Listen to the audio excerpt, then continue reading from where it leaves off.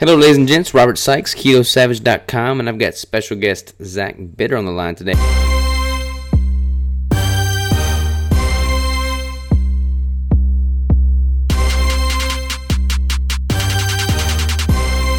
How you doing, man?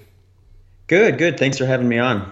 Absolutely. This is gonna be a good podcast because this is so far outside of my normal area of expertise that I'm excited to learn something here today. Yeah, it's always fun to get on some different podcasts and stuff. And I've been on some podcasts in the past that were kind of opposite end of the spectrum of what I do, and I think some of that's just from the nutritional side of things. There's always a lot to be learned from other athletes and folks doing things nutritionally. It's pretty cool that we're both. I mean, we're kind of on the same genre nutritionally speaking, but from different sports. So you can kind of see how like the low carb keto diet as a whole is kind of transcending the genre of the sport, which is I think really paving the way for new athletes coming up. Yeah, for sure. I think especially in the last 5, maybe even 10 years, it's started to kind of gain quite a bit of momentum. And when I first kind of started looking into it, it was still more or less kind of scoffed at. But now I think people are taking a second look, and a lot more people are giving it a try and starting to kind of build up a lot of results within a variety of different athletes and folks, just from health all the way to fitness. I agree. Well, let's backtrack a little bit and kind of dive in, give a little bio here. So for anybody that doesn't know, your sport is ultra endurance running, correct?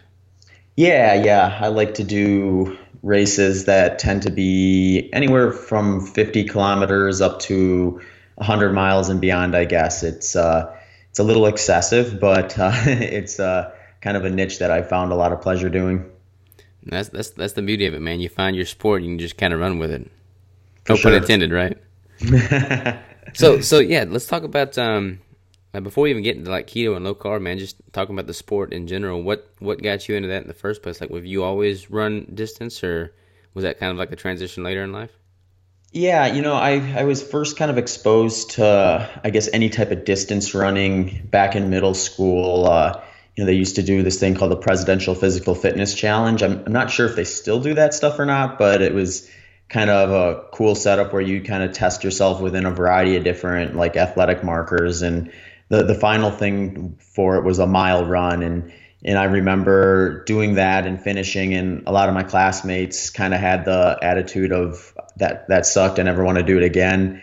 And for some reason, I was like, I actually kind of like that. I think I might want to try doing it again. So that kind of resonated with me that some of my peers hated it and I loved it. So from there on, I kind of skewed that way towards distance running when we would do like track and field day and things like that. And then when high school rolled around, I did some cross country, track and field, and I had a pretty influential coach in high school who had a pretty strong knowledge of kind of training methodology and things like that. So he kind of started to steer me towards more specific type of training.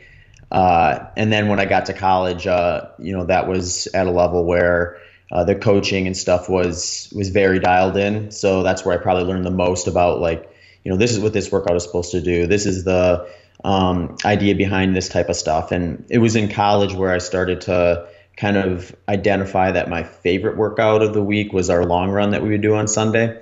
So after college, I gravitated towards just kind of doing more or less all long runs for a while.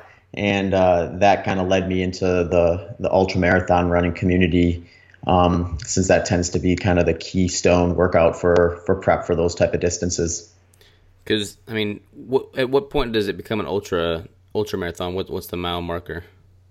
Yeah, I mean, technically anything over a marathon, I guess, would be considered an ultra. Most people consider like the 50-kilometer distance kind of that stepping stone into ultra marathon. Where it gets a little goofy is like the terrain kind of varies from anything from a track, like a 400-meter track, all the way up to these like insanely technical steep mountains and stuff like that. So like 1 mile or 1 kilometer isn't always created equal in those scenarios. So you can have some races that are like less than marathon distance or right around marathon distance even, and it just like takes guys and gals twice as long as it would for them to do a flat marathon. So I think when you start getting into those extreme environments, it gets a little more gray area as to what actually an ultra marathon is versus areas where you can kind of measure things a little more on like a flat pavement or track or something like that. But yeah, I mean, the sport is a niche sport, so it's hard to really kind of compartmentalize too much. But I mean, there's everything from 50 kilometers through mountains all the way up to 6-day events on like 1 mile loops where you just see how far you can get in 6 days, and then everything in between. So it's a interesting sport. Because track and field, like high school track and field, I'm trying to think back on it now. I would always run like the mile. I think they have like a 2 mile, but it was all pretty much capped at like 2 miles, if I remember correctly. Yeah. Most high school programs kind of have like a 3,200 meter, which is about 2 miles, and that's about as far you can go. And then cross country season, you can get up to like a 5K usually for most states. But yeah, so it's technically distance running, but it's more short end distance running, I guess, when you're looking at the grand scheme of how far some of these races end up getting. Yeah, I thought I was doing good when I would run like 5 miles a day, and then I found out about ultras, and it's like 100 miles. I mean, I went to your website prior to giving you a call here, and the last event was like 100 miles, which just blows my mind, man. Yeah, it's interesting to me because since I have had experience competing at a variety of distances, essentially from like 800 meters all the way up to 200 kilometers, those shorter ones like the 5Ks, the 3,200s, the miles, they're shorter, but they're not necessarily easier. It's like it's a different type of pain when you kind of push your body to your limit at even those short distance. It's really always been an intriguing thing for me just to kind of see those variances as I've kind of experienced the different types of events and distances, trains, and all that stuff. What is your like preferred distance? Like if you could pick and choose any distance, what would you gravitate towards? I've kind of, I guess, more or less grown to like the 100-mile distance, probably the best. That one intrigues me the most because it seems like it's kind of that split between where the variables start to skew enough towards things like management and nutrition and like not necessarily trying to avoid all mistakes, but how you respond to mistakes and then kind of persevere. Kind of tells the story of how well you're going to do. The way I always describe it is there's a lot of times where if I'm training for something under 100 miles, I can usually get a pretty good idea of like based on my training and fitness where I'm going to finish. But with 100 miles, you can be really fit and confident, but the variance in where you might finish can be quite drastic depending on how the day goes. So I really like that kind of mental side of it that gets rolled in where you're juggling a bunch of these different variables. It's almost a guarantee that something's going to go wrong eventually, and it's how you respond to it as to how your day ends up, as opposed to just trying to make a mistake-free effort.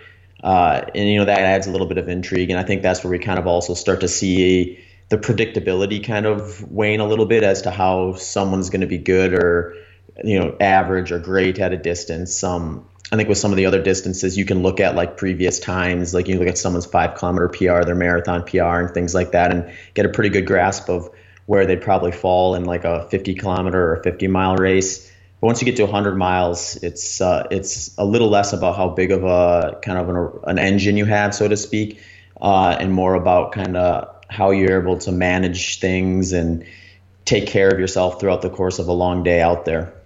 It's got to be pretty fulfilling, man, to know that you're doing something that, almost everybody else in the population steers away from. Like that right there is motivating in itself, in my opinion. Yeah, it's funny. I did my first ultra marathon in 2010, and the community is so unique. And when you kind of ingratiate yourself in it, the thing you have to kind of remember, in my opinion, is that like you can normalize it within that community because you're with this group of people who a lot of them have done multiple. There's guys and gals who've done like upwards to 200 of these. So you start to think like it's just more or less the normal thing to do. But then when you step outside of that small community and realize like, no, we're actually kind of crazy and odd people, and most people think we're a little nuts, and they're probably right. So it's interesting to kind of like talk about the sport within those two contexts, and then see the difference in like kind of how people compartmentalize it and rationalize it and stuff like that. Yeah, let's dive into that, man, because I really want to kind of learn about the sport from your perspective, being in the midst of it. Because it's easy to kind of look at an athletic event or anything in life really from an outside perspective and just be totally ignorant as to all the intricate details of it. So I want to take advantage of this opportunity having you on the phone here and just kind of dive into ultra endurance running, especially from like a ketogenic perspective, like what. Like from the coaching aspect, for instance, you said that when you went to college, the coaching really started to change, and like just the tweaks that were made really brought up your performance. What does coaching even look like for endurance training? Like, what's the focus on? Yeah, most endurance coaching programs are always going to kind of focus around specificity. So they're going to look at the distance and the terrain in which you're going to compete on, and they're going to structure everything kind of backwards based on that.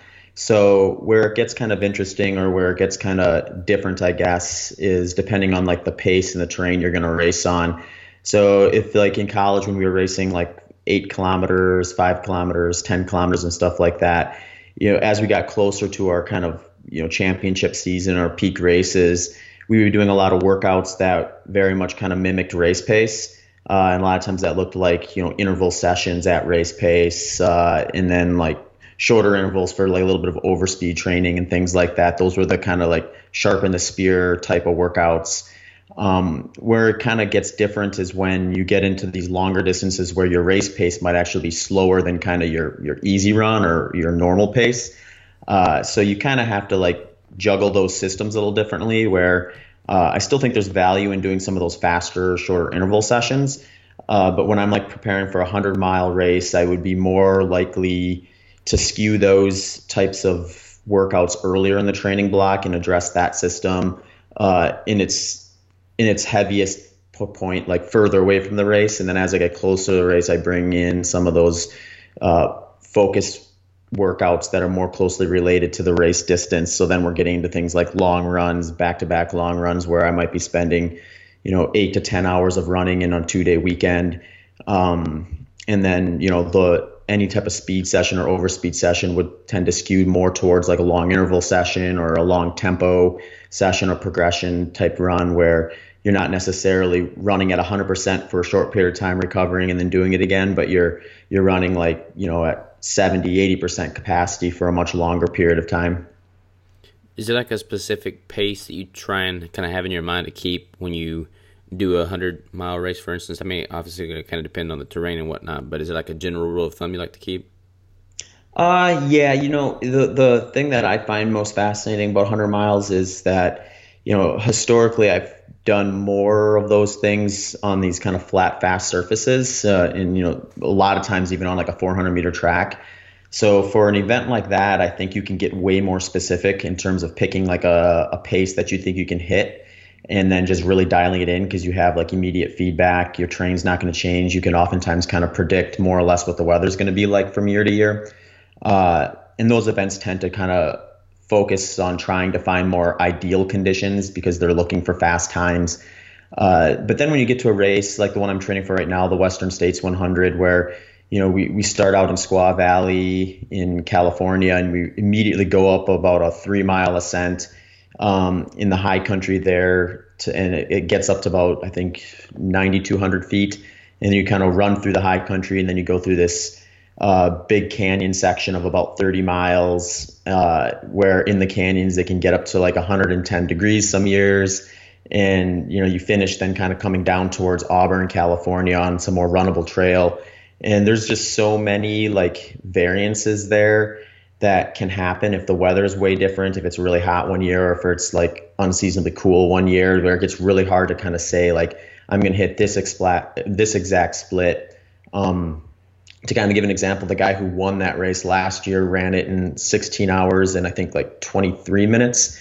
And he had been second earlier in his career there with a time that was in like the low 15-hour range. So, he was over an hour slower the year he won it, but that was very much due to the kind of terrain difficulty. They had a bunch of snow that year, so the high country was a lot more difficult to run through. It still got hot in the canyon, so that added a little bit of a challenge to it as well. So a lot of it comes when you're getting in those more extreme environments, is being able to adjust on the fly and recognizing like, okay, I'm putting forth the proper effort and this terrain is either more difficult, more easy, or maybe what you expected, and kind of being able to adjust with that as opposed to kind of just sticking to a plan that maybe isn't appropriate for that given day.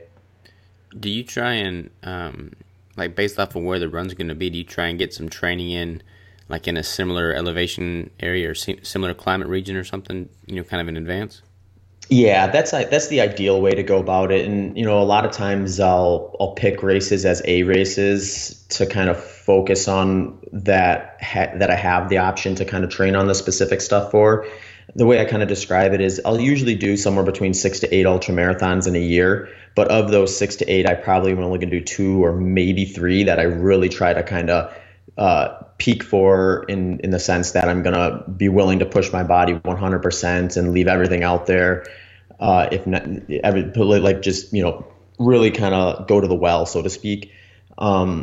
So for those races, I really like to have the specific terrain of the course itself, because if I'm going to give that much effort, then I really want to be as prepared as possible. So for Western States 100, that's coming up here in June, on June 23rd. That's the race I kind of just described a little bit. I've been doing a lot of stuff in canyons and a lot of climbing and descending, running on trails, since it can get really hot during the canyon section of that race. I'm fortunate that I live in Phoenix, Arizona right now. So if I get out in the middle of the day, I can get exposure to over 100-degree weather and really kind of acclimate to that. So yeah, I mean, really ideally, if you're going to meet full potential, you're able to kind of mimic the race course conditions as closely as possible and really kind of dial in that type of a feel. Gotcha. What about like your recovery and stuff between runs? What are you trying to do there? Yeah, it's interesting. I've put a lot of focus on nutrition when it comes to recovery, nutrition and sleep, because I think those are two things that oftentimes get overlooked. People I think sometimes, okay, I'm going to put in all the work, but then, as you know, the best work can be easily sabotaged by poor recovery or poor nutrition. So, once I've done a big workout or a series of big workouts, I start to kind of reprioritize my goals in terms of, what I'm trying to give my body or ask my body to do. So like if I do like a weekend like I had this last weekend where it's a pretty big training cycle, the next couple days I kind of dial back the intensity and do some more easy running and focus on making sure I get to bed at a good time and get a good amount of sleep. I'll usually drop my carbohydrate levels really, really low during those recovery like sessions, because I've just seen in myself that, when I drop the carbs really low, I tend to kind of get through a lot of that, like post-workout, post-race recovery stuff a lot quicker, and I'm able to kind of get back to training a little sooner. So I'll follow more or less a much more like kind of what you would maybe see as a clinical ketogenic diet during those days or stretches of time, where I'm bringing those carbs down to like, that 30 to 50 gram per day type of framework. Yeah, speaking, it's a good segue to just nutrition in general, but what's been your kind of like transition into keto, and how long have you been doing that in low carb in general, and just kind of dive into that realm? Yeah, I did like I kind of said earlier, I did my first ultra marathon at the end of 2010, and then that following year I kind of took another step forward in that sport and did kind of what I would consider a fall winter season of 350 milers, and I did those, I think it was in like a 9-week time span. And what I kind of noticed during that was that within the presence of the high mileage training, working a full-time job as a teacher at the time, and then that much racing, I started noticing kind of some goofy things going on. I was about 25 at the time, and I would have a lot more difficulty sleeping through the night. And historically, when I was younger, I was really good at, I'd go to bed and then I wouldn't wake up until the next morning. So that was kind of something weird that I noticed changing in kind of my lifestyle habits, I guess. Mm-hmm. And other things that kind of was peculiar to me was like I just had these big energy swings throughout the course of the day. A lot of different things like swelling in legs after big sessions and stuff like that kind of made it difficult to bounce back from workouts or big training weeks and stuff like that. So it to me that kind of was a little bit of an early sign or canary in the coal mine, so to speak, of what I was doing wasn't necessarily sustainable or beneficial for me long term. So I thought I would try to kind of address things nutritionally first and see if that cleared up. Because I very much kind of loved what I was doing from a training and racing standpoint. Didn't necessarily want to like step back from that if I didn't have to. And that's when I kind of started to explore a high fat approach as opposed to a traditional kind of high carbohydrate diet that's oftentimes advocated for endurance athletes. And when I first switched, one thing I noticed right away was like within the first week or two, I was starting to sleep through the night again. I also noticed that during like my work day and stuff, I had a much more kind of even keel energy levels, wasn't kind of that roller coaster ride throughout the day. It took about 3 or 4 weeks before my workouts started to feel decent again, or my runs. But I was fairly strategic with it, where I didn't drop it in during a time where I was doing like, high volume plus intensity. I kind of placed it in a time frame in the calendar where my workouts were slowly building up as opposed to being at their peak. Because I was essentially taught that the worst time to kind of switch your diet drastically is when your stress levels are at their all-time highest, because you're introducing a new stress on top of an already stressful time. Mm-hmm. So I try to be kind of cognizant of that. And, the early signs were apparent enough to me to have me kind of stick through it and kind of go through the full process of kind of fat adapting, so to speak. And, once I kind of knew that, it just became a question of, okay, how do I really specify this for my lifestyle as opposed to just what the ketogenic diet was originally designed for. So I've been doing it for just almost 7 years now, a little less than 7 years. And I've done a lot of different kind of like tweaks and like self-experimentation type things in terms of kind of how I structure the high fat program within my lifestyle. And to get to something where I'm really kind of pleased with what it has done for me and what it's done for other people I've helped with it. What was like a typical day of eating? Kind of what was your carb based protocol prior to the switch? It was what I would call kind of a high carb whole food approach, where my focus was a lot of times on healthy whole food carbs like fruits, vegetables, maybe some whole grains and things like that. So it wasn't like I was eating a junk food diet by any means, but it was probably at least 60% carbohydrate and at times upwards to 70. And then the rest would just be kind of an even split between fat and protein. And then when I kind of switched over to the high fat side of things, what I ended up kind of settling on is, if you look at my macronutrient breakdown throughout the course of the year, it's probably closer to about an average of 10% carbohydrate, anywhere from 60 to 70% fat, and then the rest protein. And that varies quite a bit depending on where I am in training. Like I kind of mentioned earlier, if I'm recovering or taking downtime, I drop those carbs really, really low and try to almost avoid them altogether. But then when I kind of get into that peak training phase where I might be working out upwards of 20 hours a week, doing like, volume training, aerobic based stuff, as well as some speed workouts, some gym work, and, a lot of mobility type things like that. That's when I'll let my carbs get up to their highest. And in those phases, sometimes they'll get up to 20%. And even, a few days out of the year, I'll let it get up to even 30% when I have a really big training block in, just to kind of stay metabolically flexible enough so that I can kind of punch that last gear if I need to. But not so much that I really sacrifice so much of my fat adaptation that I can no longer kind of rely on that as a primary fuel source come race day. So kind of the general thought for me is, I always want fat to be the primary macronutrient and to be the basis of my nutrition. And then after that, I just need to kind of decide how fat adapted do I want to be for this race. And that kind of dictates how many carbohydrates I introduce to the equation. So you kind of address your level of adaptation on a race by race basis almost. Yeah. And, I like to put more faith in kind of, I guess, what I would call a field study than I do like necessarily checking a lot of things like ketone levels and that sort. I certainly do that just because I get so many questions about like, are you in ketosis all the time? When do you go into ketosis? Do you come out of ketosis and that stuff? And I like to be able to share, like accurate information with people. So I will check that stuff from time to time so I can get an idea of kind of what my body is actually doing.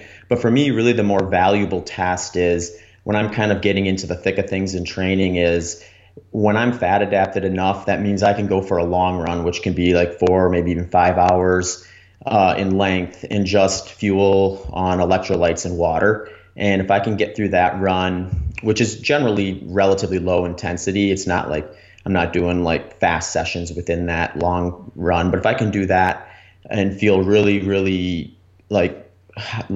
consistent energy throughout the whole thing, then I know I'm fat adapted enough that I can rely on fat as my primary fuel source. So then at that point, it's just about, bringing back a little bit of carbohydrate here and there so I can execute a faster training session if I need to, and also be able to kind of remain what I'd like to call like metabolically flexible when I need to. To kind of explain that too is, I think we're starting to kind of gather more info on this and get a better look at it. But when I first was kind of in the middle of like using a high fat approach, there was some buzz around like kind of this idea that you have to either be super strict keto or really high carb, and there's no middle ground there. But that's just not what I've seen with my own experience and some of the experience of people I've worked with. Is like when I find things are really humming along well, I can get in ketosis very easily, but I can also kind of pop out if I need to for a workout. And, my body doesn't really struggle to kind of get back into ketosis after that. So as I've done this longer and longer, I notice like if I have a day where I bring back some carbohydrates, which I usually focus on things like sweet potatoes, melons, berries, maybe some raw honey, I'll take those in maybe probably mostly at dinner, but like the day before a big workout. And then that next day I'll do that workout and I'll feel like I have the high end energy enough to do the faster stuff.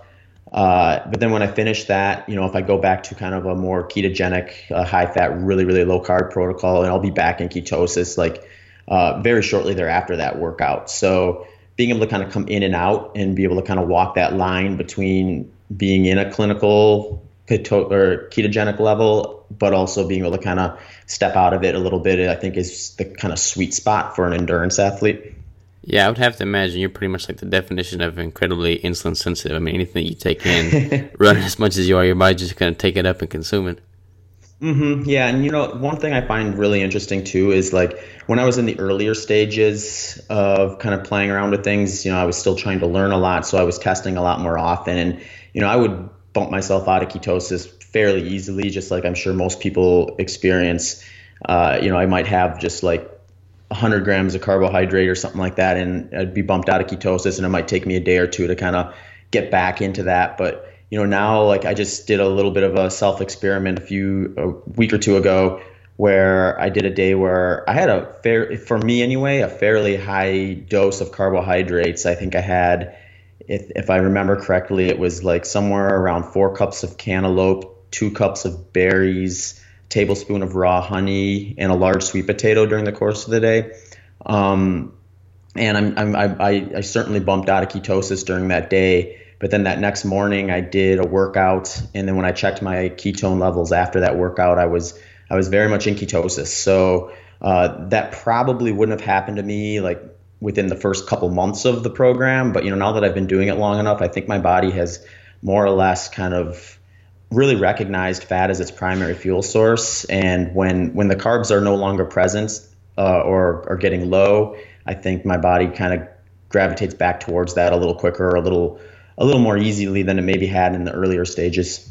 Yeah, I completely agree, man. I think, obviously the body's incredibly smart. We don't even know what we don't know about how capable it truly is, but it's always wanting to go back to that homeostatic point. And if you've been, low carb keto, roughly for 7 years, like that's become your body's norm, and you have a lot more flexibility than someone that's, just started keto for a week and they want to incorporate some additional carbs for like a specific event or something. Yeah. And that's where it always gets interesting too. And I think one of the biggest mistakes too is people read some of the success stories of their friends or people on a ketogenic diet, and they're like, well, I want that too. And so they kind of decide to dive into it, and it can be difficult to be patient, I think, sometimes, and let everything kind of come into full effect. And, for me, I certainly noticed some things right away, like I mentioned earlier, with my sleep and like swelling and things like that, and energy levels. But there's things I've noticed as I've continued on too that seem to kind of compound on themselves, which really makes me interested in the approach as a whole. And I'll be excited to kind of see what the framework would maybe look like for someone kind of doing what I'm doing, but starting at an early age. Because even though I've been following a high fat program for nearly 7 years, that still leaves me with 25 years where I was very much high carbohydrate. Mm-hmm. So, it'd be interesting to me to see what happens if you have someone who's following a high fat diet essentially from from birth towards into their 20s and 30s, and if that allows them even that much more flexibility just because their body knows no other way. Yeah, I think so. I mean, I think the earlier you start, the more apt your body is going to be to make that the norm, and then just that just is what's going to take and use going forward. Like for me, I've been strict keto for 4 years now, and this year is substantially different than the first 6 months. Like it just continues to get better and better the longer you're in, I think. Mm-hmm. Yeah. Did you get into keto as just kind of like a way to kind of hack performance and stuff, or was it something that you just found intriguing? No, I came into it completely by accident, man. I was doing John Kiefer's carb backloading protocol, and I was basically eating a whole bunch of high glycemic index carbs at night and low carb to no carb during the morning, and noticed that I felt better before I introduced the carbs. So I basically switched to doing carb backloading without the carbs, and found out that was actually keto. Yeah. So yeah, just kind of dove into it by accident. But yeah, I haven't looked back since. I mean, I felt substantially better. It's kind of different. I mean, what's the general consensus in your sport? Endurance running.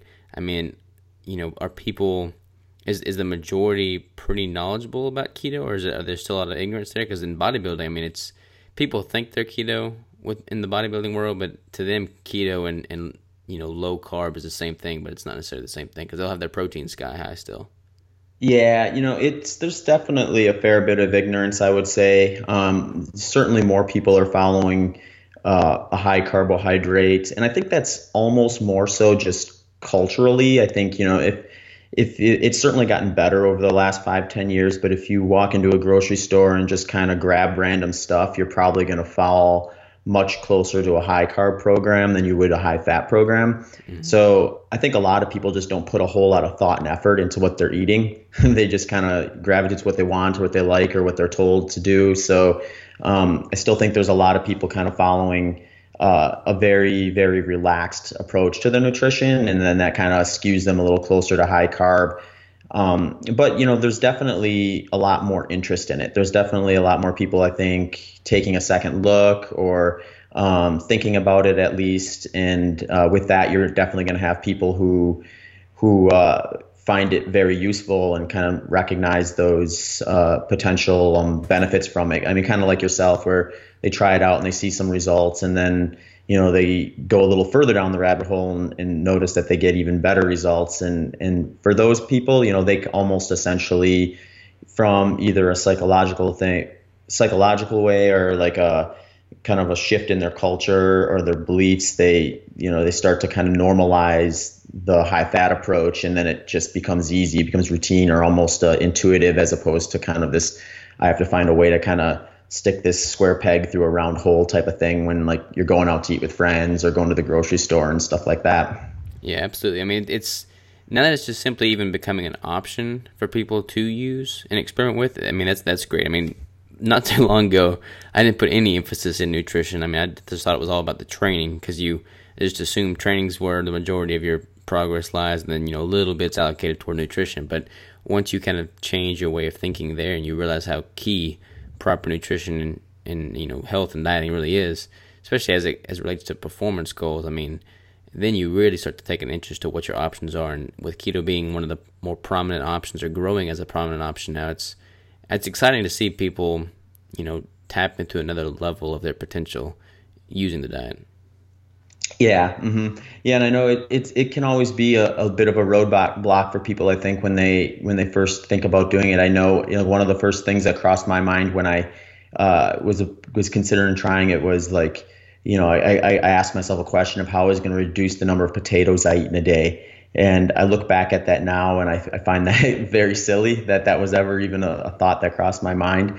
But, people get, they get a routine and they start to kind of lean on what they're doing, I think. And it's like, I guess change in general can sometimes be a bit of a hurdle, but the more people we have that kind of find success and share their stories, it makes it a little more powerful, and it just gives people more resources. I know, like, I'll see that happen a lot where people they're well intended, but then they make a small mistake that can have a pretty big effect on how the program works. But then once they get that ironed out, they're kind of smooth sailing. And social media and support groups and kind of the growing interest in like a ketogenic or high fat type of approach, you definitely have a lot more resources out there now to kind of ask questions and remedy any potential mistakes.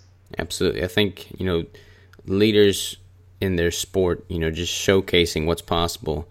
People look up to that and they want to experiment, and then they could tap into their own potential as well and see how it works for them as an individual.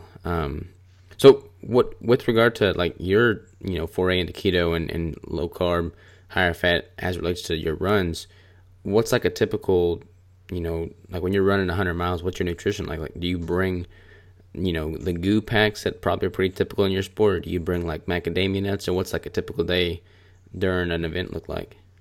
Yeah, so the events get a little interesting. The way I kind of program it is I'm trying to get myself fat adapted enough so I can reduce the amount of food I need to eat during an event. So the way I usually describe it to people is before, when I was high carb, I would take in upwards to maybe 400 plus calories per hour. And I kind of needed that to keep my energy levels high enough to feel good. So my goal with the high fat approach is to be able to reduce that, hopefully by at least half, but not sacrifice any of the energy levels. And what that does is it allows me to avoid the mass amount of digestion required during an event, which can create a lot of hurdles, especially as the distance gets longer and your body starts to become less and less receptive of you kind of jamming all these engineered fuels into your gut. And as the temperatures can get higher, it gets even more difficult to do that. So my goal has always been not necessarily to eliminate having to eat, but to really lower it to a level that my body can kind of tolerate over the course of a very long time frame. So the way I kind of look at race day then is like where my fuel sources are going to come from. And there's basically two. You have like your fat reserves, and then your glycogen reserves. So the glycogen ones are the ones that are small in relation. Like even the leanest athletes out there have enough body fat that to keep that tank accessible throughout the entirety of the event. So I try not to eat too much fat during the race itself, because if I can rely on an onboard fat, then I'm bypassing digestion for that energy source.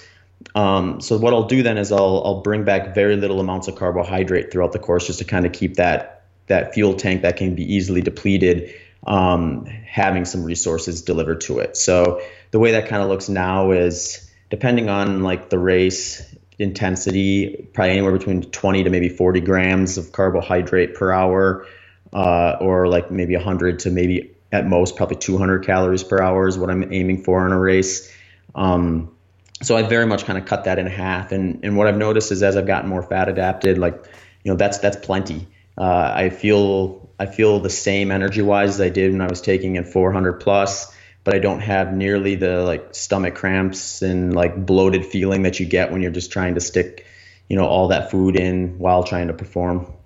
Yeah, I can only imagine running like 100 miles and having to, consume food. I bet your digestion would just get all kinds of jacked up.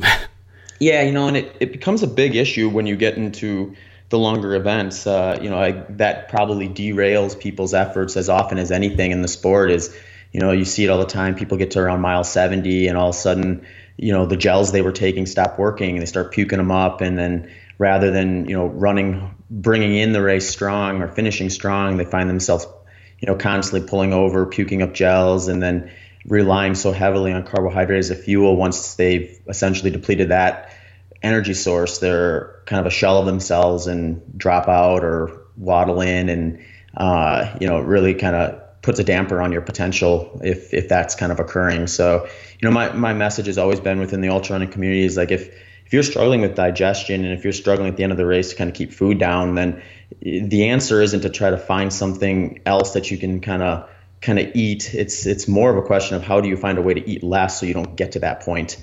And from my experience, the best way to do that is, jack up your fat burning potential so that you don't have to rely as heavily upon carbohydrates come race day. I agree.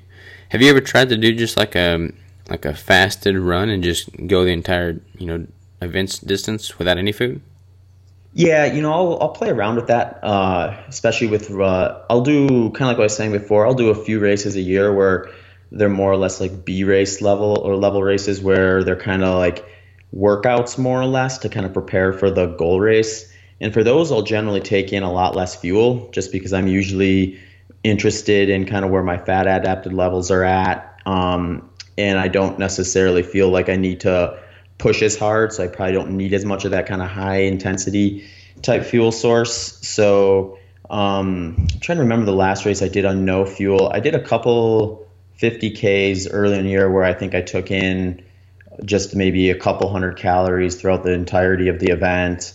But it's been a while since I've done a race and took in 0 calories. I usually reserve the completely fasted, like no fuel ones for long runs where my intensity is going to be quite a bit lower than even some of those B-level races. But I have gotten away with quite few when I can keep the output at what I call like about 80% full capacity, which is usually what I'm aiming for if I jump into a race that's not a goal race. I can very much get away with, less than 20 grams or 100 calories an hour and feel just fine at that intensity. Yeah, I would have to assume, like if you're just kind of humming along at a good steady pace, then you can just tap into that, fat reserve and just not even need to, intake any food during the event, even if you're, 50 miles or upwards. Yeah. Mm-hmm. Yeah. And it's always interesting because I do remember I did a 100-kilometer race years ago when I first started the diet, and I kind of wanted to test levels, so I didn't fuel with anything for the first 50 kilometers. And that came back and bit me a little bit because I wasn't fat adapted enough yet. I had just kind of started the program. But, I think when, that's when I'm coaching people to the process and they're early in the stages like that and they want to try something or test something like that, I always tell them, if you want to try it, go for it, but definitely bring a plan B just in case. Mm-hmm. So, thankfully there's aid stations at these things. So I was probably fat adapted enough that once I got to an aid station and took in some fuel, I was fine going forward. But, now that I've been doing it long enough, I could probably pull that off a lot easier.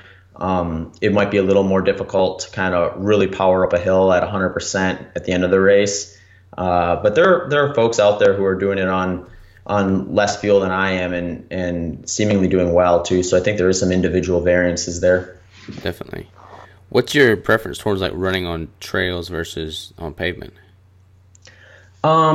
Historically, I always loved pavement better. I've just spent more time doing it. So I think just like the level of comfort and the level of competency was higher.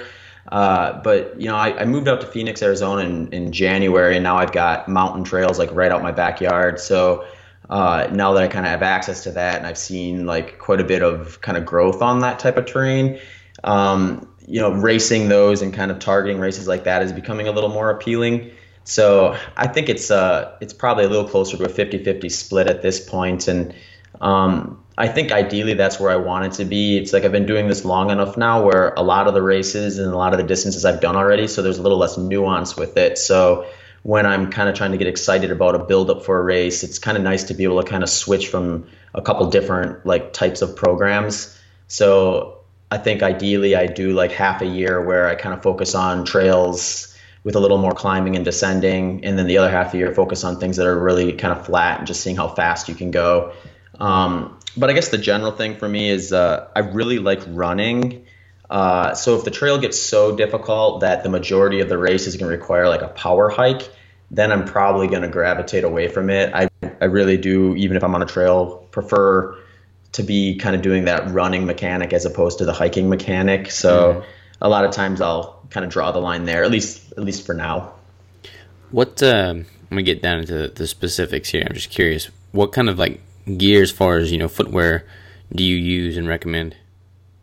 Yeah, I've been with a company called Ultra Footwear for quite a while now. I think I started running for them in 2013, and they make this shoe it seems like it should be very intuitive, but like they're probably the only running brand right now that really does it right. They make a foot-shaped toe box, so rather than kind of tapering in the sides of the shoe to a point, they map the like where your foot flares out and where your foot flares in.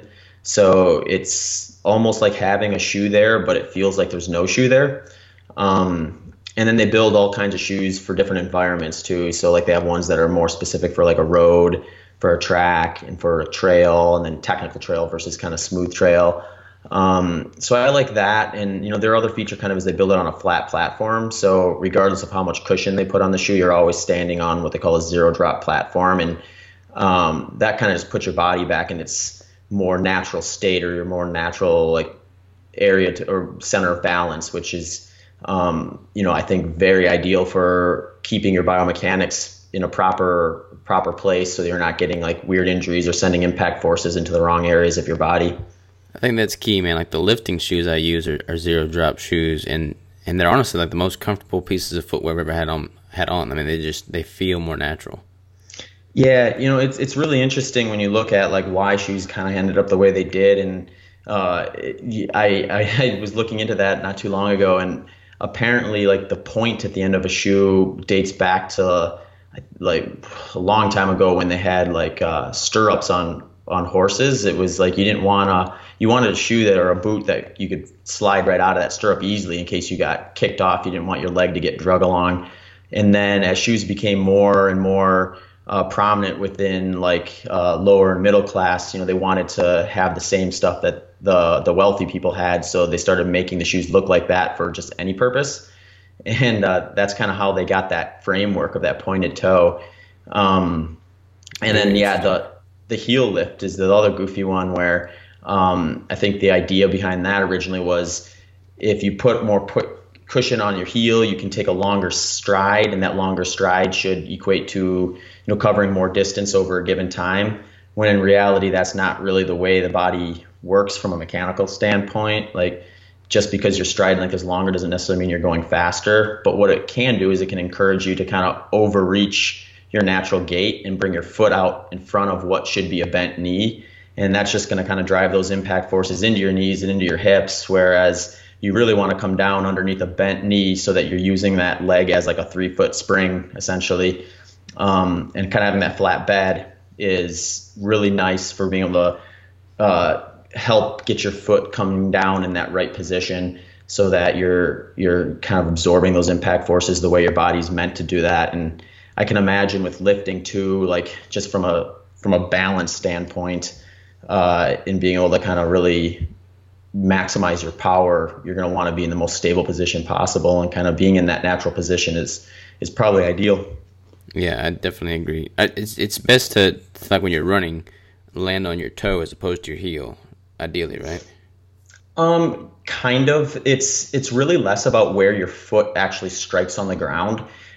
You can heel strike and come down under bent knee, in which case you're probably fine. But more often than not, people with the right cadence and the right gait are probably going to be more along the lines of a midfoot strike. And, like myself, I'm even more so of a 4-foot striker, so further up there. It just tends to be a little easier to come down under bent knee when you're in that midfoot, 4-foot area, and a little more difficult to do it on the heel. So if it is done with the heel, it's usually kind of a unique situation. Gotcha. As far as like different sporting events goes, I would have to assume that like running is kind of probably the worst thing for your joints. Have you had any kind of injuries or anything? Yeah, it's interesting. Like that's usually like kind of a common thing, I guess, where people will see how much I run and they'll be like, well, your knees are going to be shot when you're my age and stuff like that. But really, I think it comes down to kind of what we were just talking about. Like if your mechanics are work well, you're not going to necessarily destroy your joints and things like that. in fact, I can't remember the name of the study, but Harvard did a big research study on that and actually looked at like knee issues and things like that. And running actually was shown to kind of lower some of that stuff if done right. But there's always going to be scenarios where people aren't really running with good form and things like that, which can be easy to do because running is kind of a weird sport in that when people start it, a lot of times the messaging of the programming is like, all right, you know how to run, just go out and run X amount of miles and then come back, or X amount of time and come back. Whereas you see some of these other sports like soccer, football, basketball, baseball, it's like everything starts with technique and then they start playing the game. So like running kind of, I guess, put the cart before the horse to some degree. And sometimes people kind of get into it without the proper footwear, without the proper mechanics. And then I think that's where some of the injuries kind of sneak up on people. Is there anything that you do, in addition to the proper technique to kind of be more preventative with the injuries, like, any kind of supplementation or, massage therapy, anything like that? Yeah, I'll get massages and stuff and do some like mobility routine stuff just to kind of, especially when I'm doing more flat running, because that tends to be a little more of like a monotonous like movement. Whereas when I'm running on the trails, I'm kind of like, you're oscillating or like kind of jostling back and forth enough where you're putting your legs through a variety of different movements. So your body kind of adapts to that and then gets really good with a variety of different stimulus as opposed to one. I try to stay on top of that just to kind of keep ankle mobility and things like that and in a good position, and then strength work and things like that too, I think is beneficial within the context of an endurance sport. Sometimes people think like, well, I don't want to go to the weight room because if I get really big and muscular, I won't be as fast. And really it's like if you're running and focusing on that as your training, and then you're going to the weight room and doing some of those core lifts like squats and deadlifts and that sort of thing, like you're probably just going to like keep yourself well balanced and strong as opposed to like putting on a bunch of bulk. It's kind of hard to put on a lot of bulk when you run a lot. So, I think I focus on some of that stuff too, just to kind of avoid getting too dominant in the areas that are primary movers for running, and keeping things like the posterior chain, like glutes, hamstrings, and like that strong, especially when I'm doing more flat work or flat terrain type of running. Yeah, I agree. I think having, a balance, obviously having your primary focus of running, but I think it's good to, stimulate the muscles all different kind of ways, with all different kind of movements and different training techniques. For me, like as a bodybuilder, I love to run, but it wouldn't really make sense for me to run 100 miles because it would be very difficult to try and build any mass doing that. Right. Yeah. I can vouch that it's very difficult to put on mass when you're running 100 miles. Why do you, like, in your opinion, why do you think that is? Is there like a point at this is going to be individual based for sure, but at what distance does your body mechanics and just your nutrition take over to the point where it's like, what's the tipping point for adding size versus endurance, I guess? Yeah, I don't know. That's a great question. I think for me personally, if I were trying to just get strong, and certainly if I was trying to add a bunch of muscle, I wouldn't probably run, much past like 15, 20 miles a week. I think like you're still going to get some of those aerobic kind of base building type setup with that. And anything over that becomes kind of specific to running and starts skewing away from the primary goal of putting on muscle. Whereas you're gonna do that a lot easier, probably just lifting heavy weights. But yeah, I don't know where the crossover point is. I guess it probably does depend quite a bit on the person. But I think probably keeping it relatively low, or even looking for those aerobic type of activities or endurance-based activities within the context of a kind of a strength program, as opposed to just doing like going out for a jog. Do you ever do like sprints or anything like that, or do you pretty much just all do like more towards endurance? Do you ever train with sprints, or just do that as do you enjoy them at all? Yeah, I'll do those, and I think it's good to put your body through that full range of motion and put it through that in kind of more or less 100% intensity type of a setup. So I'll do those things. Usually they're earlier in the training, and then if I'm doing them near the end of a training block, they're not that many of them, and it's more or less just kind of like a stride type of a setup. But yeah, the way I look at it is like I kind of talked about in the beginning, where the specificity is key. But I think kind of addressing all the systems of training is beneficial throughout the entirety of the program. So shorter sprints, like I'll do a workout where I'll break every minute apart into two segments, where it's like a 20-second segment and a 40-second segment. And the 20-second segment is kind of like a build up to all out, and I'd hold that for like 7 or 8 seconds and then kind of deaccelerate, and then do 40 seconds just easy jogging and then repeat that. I'll do that sometimes 20, 30 times in some workouts early on in my training. Gotcha. What is your I'm just totally rattling these questions off at you, man. I'm asking out of curiosity here. What's like your typical warm up routine or stretching routine prior to going for a run, just to kind of minimize any chance of injury? It's a lot of it, I think, is just about like not starting out too fast. So a lot of days I'll just start the run. I won't do a whole lot before it, but I'll be very cognizant of the first 10 to 15 minutes and just kind of, letting the body loosen up and kind of find a groove before I try to do anything, even at a moderate effort. But other days, especially when I kind of get into the thick of it and I know I'm putting my body through quite a bit, I'll do some like dynamic movements, like kind of lunges and things like that, wall sits and stuff before a run, especially if it's like a workout. Try to stay away from the static stretching like before a workout. I'll sometimes do some of that like at the end of the day, like at the end of a gym session or something like that, when I'm not going to go back out and work out after that. But yeah, usually if I'm doing anything before, it's more of a dynamic type of a movement in order to kind of just fire up the central nervous system and get those kind of big mover muscles kind of activated before starting out on the run. It's kind of funny, like static stretching was always, preached like in track and field in high school, and now I think the more research that comes out, people are kind of recommending away from that.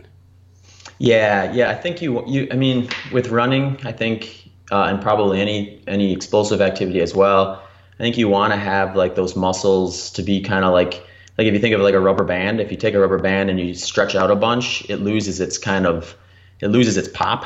Mm-hmm. So I think you want to have mobility within kind of a taut system. So you want to be able to move, put your body through a range of motion, but you don't necessarily want to just be like super loose to the point where like you can overextend a stride and potentially like injure a muscle by overreaching its capacity. Yeah, I definitely agree. All right, so I got a question here for you. As far as all the runs you've done, what's been like the mental aspect of the endurance running? Because like with bodybuilding, I mean, I always tell people it's a mental sport. I'm sure the same is true when you're running 100 miles. You have to kind of prep yourself mentally and psychologically and emotionally more so than even physically. What does that look like for you? Yeah, it's I think as the distance gets longer, it becomes even less important about how specific your training is and more about how ready you are mentally. And you see like different programs done with great results at the end of a race. And I think the people who are consistently doing well are the ones who can kind of put themselves into a good mental place and execute a plan. And it's really a lot of things like in general, what it comes down to is when you're lining up for like 100-mile race, the last thing you want to do is be thinking about finishing when you start, because that's just going to kind of overwhelm you and set you back. So starting to kind of like pick mini goals along the way rather than thinking, all right, I'm 3 miles in, I got 97 miles to go. You think like I'm 3 miles in, the next aid station is at 7 miles. I'm going to do what I need to do to get to that aid station, take care of myself. Once I get there, then I'll start working on the next goal. And you just kind of start chipping away at these mini goals along the way. And then eventually, you get to the point where the last mini goal is the finish line, and then you can usually wrap your head around that. It is crazy, man. Like the similarities between all these things from a mental aspect are there, because you gotta think of it like in a long game approach, as opposed to just being patient and only focusing on the A and the Z. Because when you do that, I mean, you're pretty much just destined to fail. Yeah, well, I can imagine with bodybuilding too, like when you have those different phases of training where you're building and then you have to cut, but you still have to keep workouts in place. It can be just a mental challenge just to kind of execute the right plan that is going to work. Yeah, living on a day-to-day, I mean, like towards the end of a contest prep, like I'm literally, I break the day into 30-minute intervals, and I'm just trying to get to the next 30 minutes. And it's probably the same thing with you, got to get to the next mile, Mm-hmm. and just, chipping away at it as you go. Yeah, absolutely. All right, one final question for you here that you can leave us with some wisdom. You had mentioned that, a lot of people with running, they just kind of throw you out there and tell you to go run. What would be a good game plan or, guidance strategy for someone that's wanting to get into running? And this is a selfish question because I just bought a pair of running shoes and I'm trying to incorporate more. Nothing crazy long, but I want to kind of ease into it and just make that one of my forms of cardio. But what would you recommend kind of as a strategy for the person that's wanting to dive into this from the beginning? Yeah, I think if you have access to it, like it's wise to check with like a physical therapist or a sports therapist that can kind of get you a gait analysis, and like hopefully someone who's knows enough about it that they can do what they kind of call like a 360-degree analysis, where they can kind of tell you, like, are you like kind of in the right position? Are your mechanics good? Is there any like red flags that could potentially cause an injury down the road? And then you can kind of have an idea of like, am I running with good form and good posture and stuff like that, rather than kind of setting in place like a mechanics that are less than ideal, because as your body starts to learn a mechanic, it's going to gravitate towards it. So if you learn a poor mechanic, it's going to be a lot harder to kind of break it. So if you're kind of getting into it, I think that's probably a good investment. Or if not everyone has access to that stuff too. There's resources online too, like I know on ultrarunning.com, ultra with an A, they do a huge educational piece on their website where they call it their Run Better Clinic, and it kind of shows you like these 4 points of kind of what to focus on, rather than kind of saying like, this is what a good runner does. They kind of show, this is what a good runner does, and this is how they do it. And then it kind of walks you through a few different steps of what to focus on to kind of get your body in that position. And I think if you practice those early on and you kind of develop the muscle memory around those good mechanics, then you can probably enjoy it a lot more, especially as you kind of get into it. Very cool. I'll check those out for sure. Where do you find somebody to monitor your gait? Like, is there like a website for that, or is it just basically you got to know somebody? Yeah, I think most like physical therapist places would have someone on staff that is like knowledgeable of that. I know there's also like some good like online ones too. There's a guy named Joe Yuhan. Yuhan is Uhan, and he does a lot of the virtual gait analysis stuff for ultramarathon runners. And he's very like meticulous. So he'll like do the 360 video thing, and he'll give you all the information to get you going, and then he'll do spot checks and stuff along the way so you can see if you're making improvements. And he's really good. It's hard because sometimes you find yourself in a position where someone's telling you what to do or what you're doing wrong, but not necessarily how to fix it. Mm-hmm. Whereas Guys like Joe, they're very much trying to kind of teach you what to do as opposed to what you're doing wrong necessarily. I like it. Yeah, this is fascinating, man. I'm motivated to go look up this info and strap on my shoes and go for a run now. Awesome. Where can people go to find out more about you, man?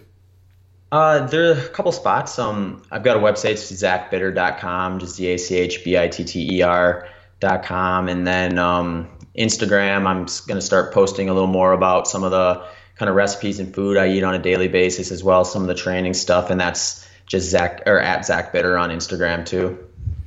I'm going to link out to all those two to make it easy for people to find you. So, when is the next run you said? It's on June 23rd, so coming up kind of soon here. June 23rd. You feel ready for it? Yeah, I'm excited. We just had a training camp this last weekend out on the course where we ran the last 70 miles in 3 days. So it was really good to kind of see that part of the course and kind of, I guess, confirm in my mind, like kind of where my pacing strategies should be kind of dedicated. Obviously, I mean, you're wanting to be the best you can be and, compete at a competitive level and win. I mean, we play to win, but in your eyes, in your mind, are you running and competing for your own personal prove something to yourself? Or are you trying to rank, or like what's your end goal basically? Yeah, with 100-mile races, it's rare that I go in with just kind of one goal because what you can sometimes find is if for whatever reason that goal gets taken off the table early on or anywhere, it gets really hard to kind of want to keep going. So Mm-hmm. if it's an important race, I usually try to say like, well, this is kind of my a point where I'd be happy with, and then I set like two or three goals kind of at and beyond that. So for Western States is the most competitive 100-miler in North America, and arguably at some years the most in the world. There's another race called UTMB, which is kind of goes back and forth between that and Western States as to which one's more competitive. But I mean, there'll be no shortage of talent, and with 100 miles, you never know. Guys have great days, guys have bad days, and it might not be a whole lot of variance in how those play out. So, for me, I would love to try to focus on getting in the top 10 because that gets you an automatic spot back into the event the following year.